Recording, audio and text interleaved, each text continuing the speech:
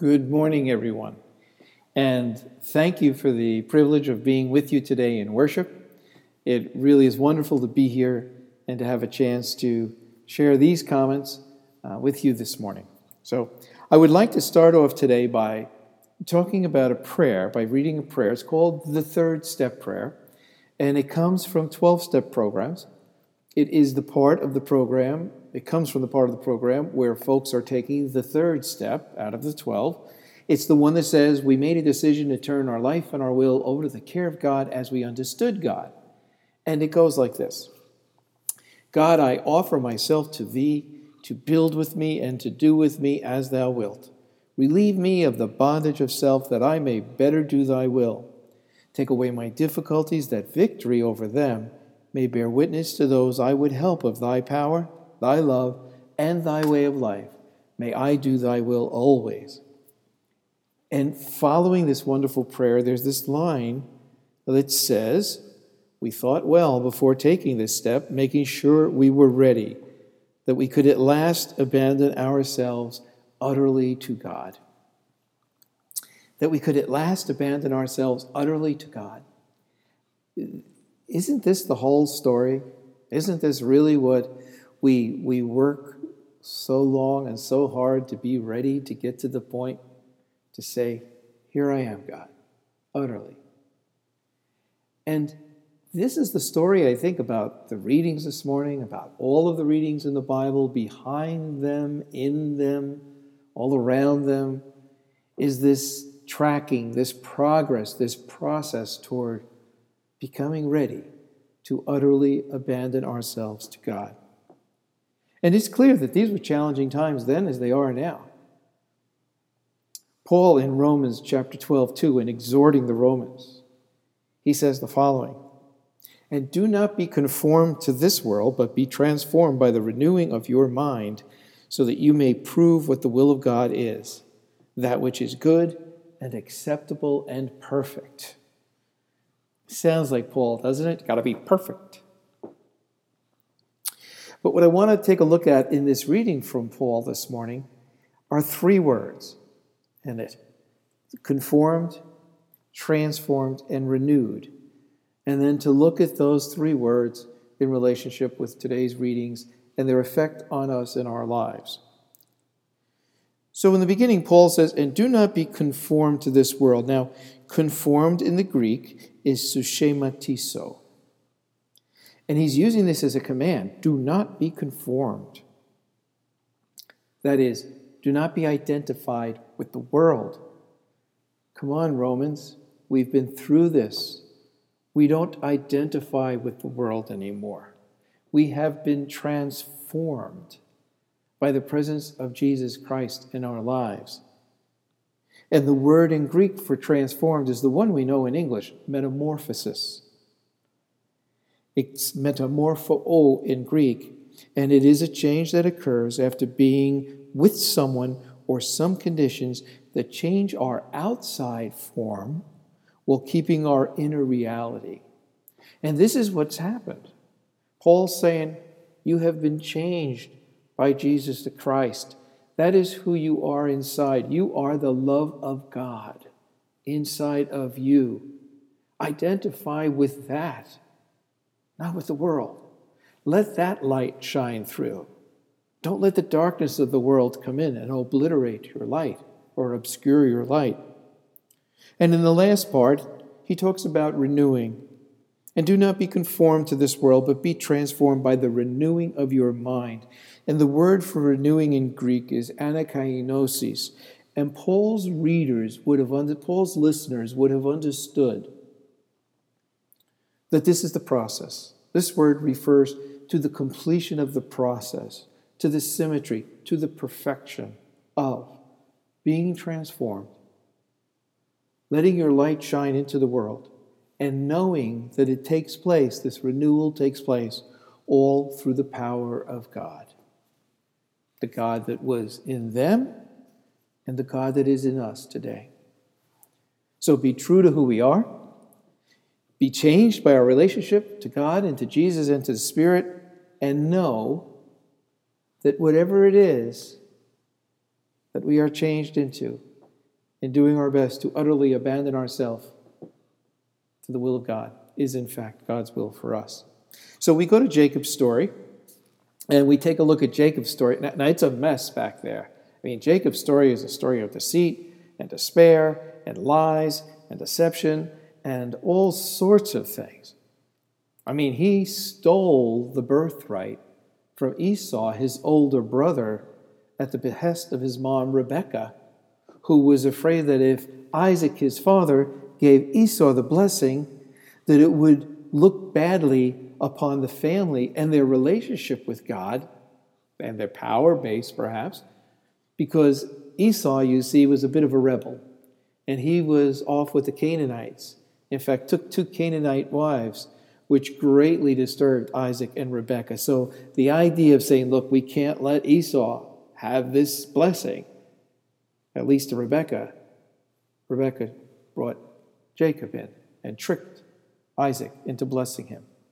And it's interesting when you read the part about the blessing, Isaac was very close to his son. There was something about his son's rebellion and living out in the land, so to speak, rather than in the tents and study where Jacob did, that Isaac was very proud and loving of Esau for being this kind of a person, in addition to the rebellion that he caused them. I digress. So the story goes on, and we see all of these things that happen with Jacob and a lot of the difficulties and the challenges he has, and he has to run away from home, so to speak, and he goes and lives with Laban, who is Rebekah's brother, and takes his wives there and raises his families there. And in the process of this, he's struggling. Of course he's struggling. And yet, all of the things he does seem to be inconsequential to God in terms of God's will. Along the way, God intervenes in Jacob's life and gives him direction and says, here's where you need to go. This is what my will is for you. Here's a dream to take you there. And when you continue to struggle and when you really need to be taught, I'm going to take care of it by giving you a shot in the hip by someone you will wrestle with in the middle of the night until daybreak in the morning, and your hip will forever be out of socket, and with every step you take, you will be reminded of the transformation and the renewal that I have caused in your life. Because for you, my will is what is most important for you to follow. And Jacob gets the message. In fact, at the end of the story, when Jacob is returning home, he sends ahead all of his possessions, all of his family, for their safety, but also as a gift to his brother Esau in peace, because God has appeared to Jacob and said, leave the land of Laban. It is dangerous for you. It is my will for you to go home. And knowing that everything may be lost, Jacob goes home. He's been renewed. It is God's commands that he is following, and God's commands, that is, he is witnessing to all of those around him. There's a Hebrew word, teshuvah, and teshuvah, it means to return. Return in the sense of re-turn, turning away from sin.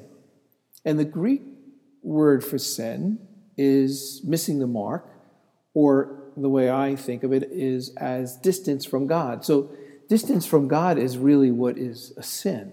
So when we return, that is, turn away from our distance from God and move closer into proximity for God, that we are returning home. So this theme of coming home to God, of listening and following God's will in our lives, that takes us through all of the struggles and the challenges that we face, but ultimately, at last, brings us utterly into a place of abandoning ourselves to God. Here I am, God, is the story then, as it is for us now. It is being true to who we are, being changed in our relationship to God and Jesus and the Spirit, and knowing that it is God's power, God in us, that is doing all of this.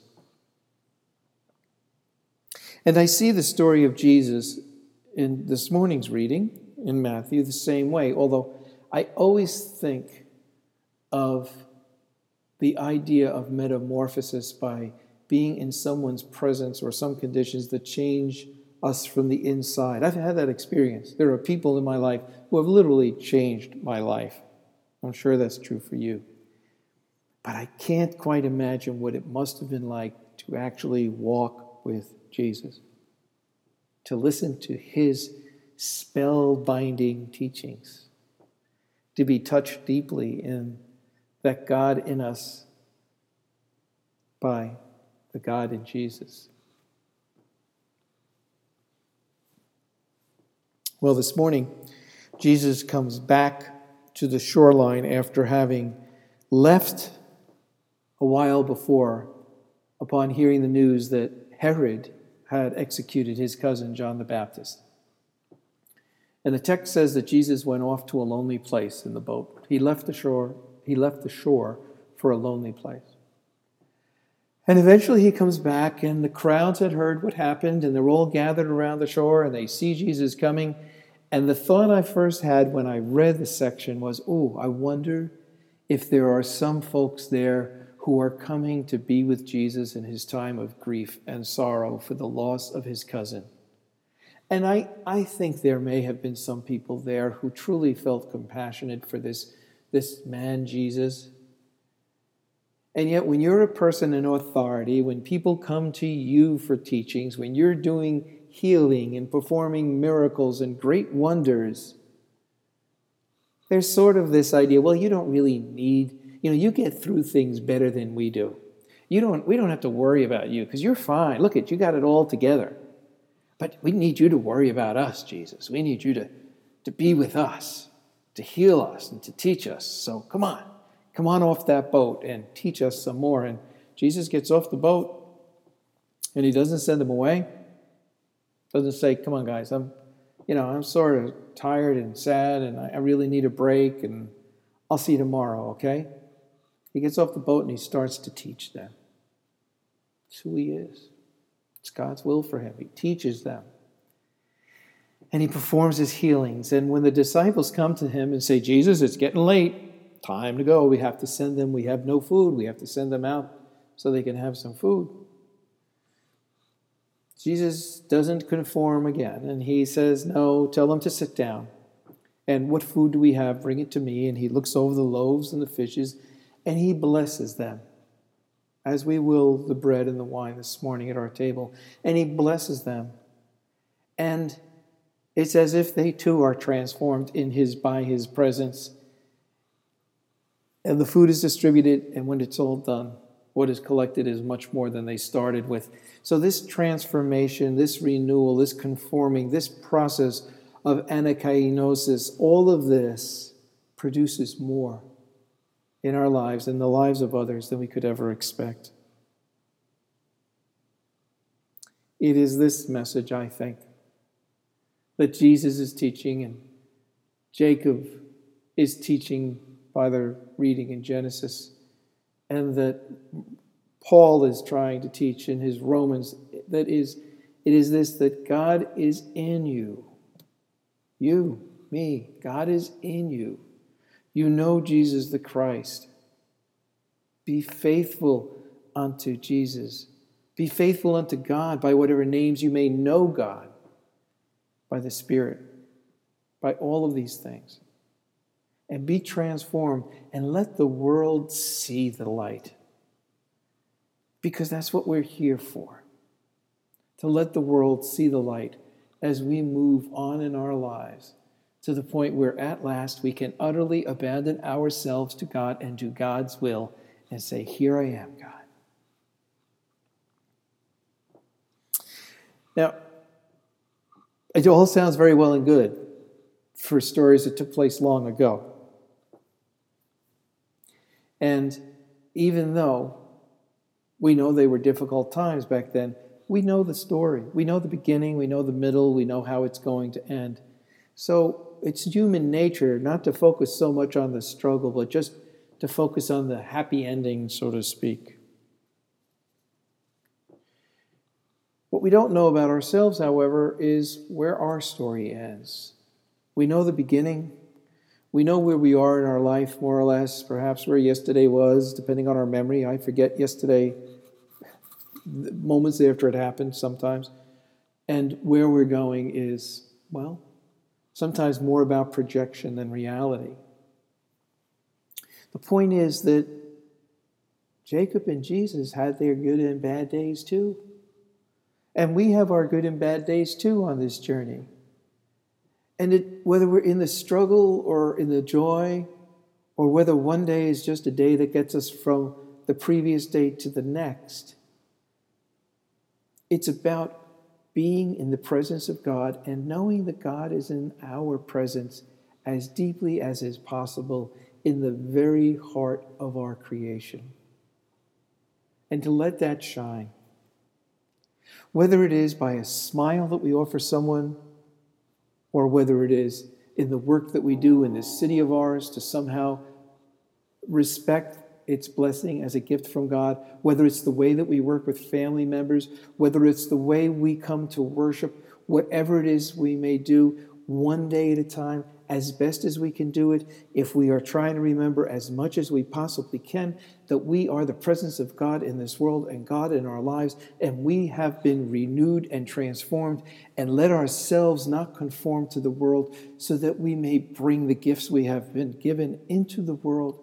However we do that, it is worthwhile and wonderful and God's will and enough. One day at a time, it is enough. It is about progress, not perfection. So transformation, renewal, reconciliation, all of the things that we work so hard for, the prayers that we pray so much, one day at a time, let us turn our will and our lives over to the care of God as we understand God. Let us be renewed. Let us remember that it is the power of God in our lives that brings all things into our lives. And let us remember it's a day at a time, one step at a time. And let us remember, too, that it's some days are better than others, that Jesus and Jacob had some days better than others. And so, as we come to the close of this morning's comments, I ask that we remember, if nothing else, that we are the walking presence and light of God in this world.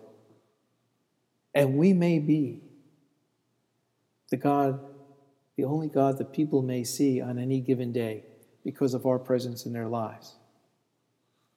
So let me close with the prayer that we began with this morning. The third step prayer. God, I offer myself to thee, to build with me and to do with me as thou wilt.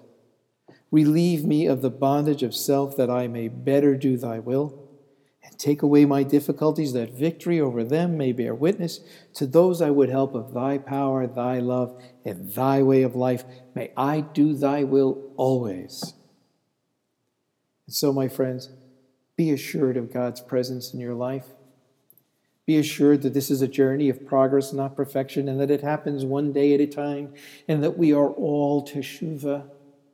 We are all returning home to the will that God has for us in the lives we have been given to share through the transformation and the power of God in us, that we no longer conform to the world before us, but to the God in our lives, bringing that into the world in which we live. Thank you again for being with you today, and may God go with you and God's light shine with you in all the places that you may find yourself as you go forward from here. God bless you, and thank you again, and amen and amen. Peace.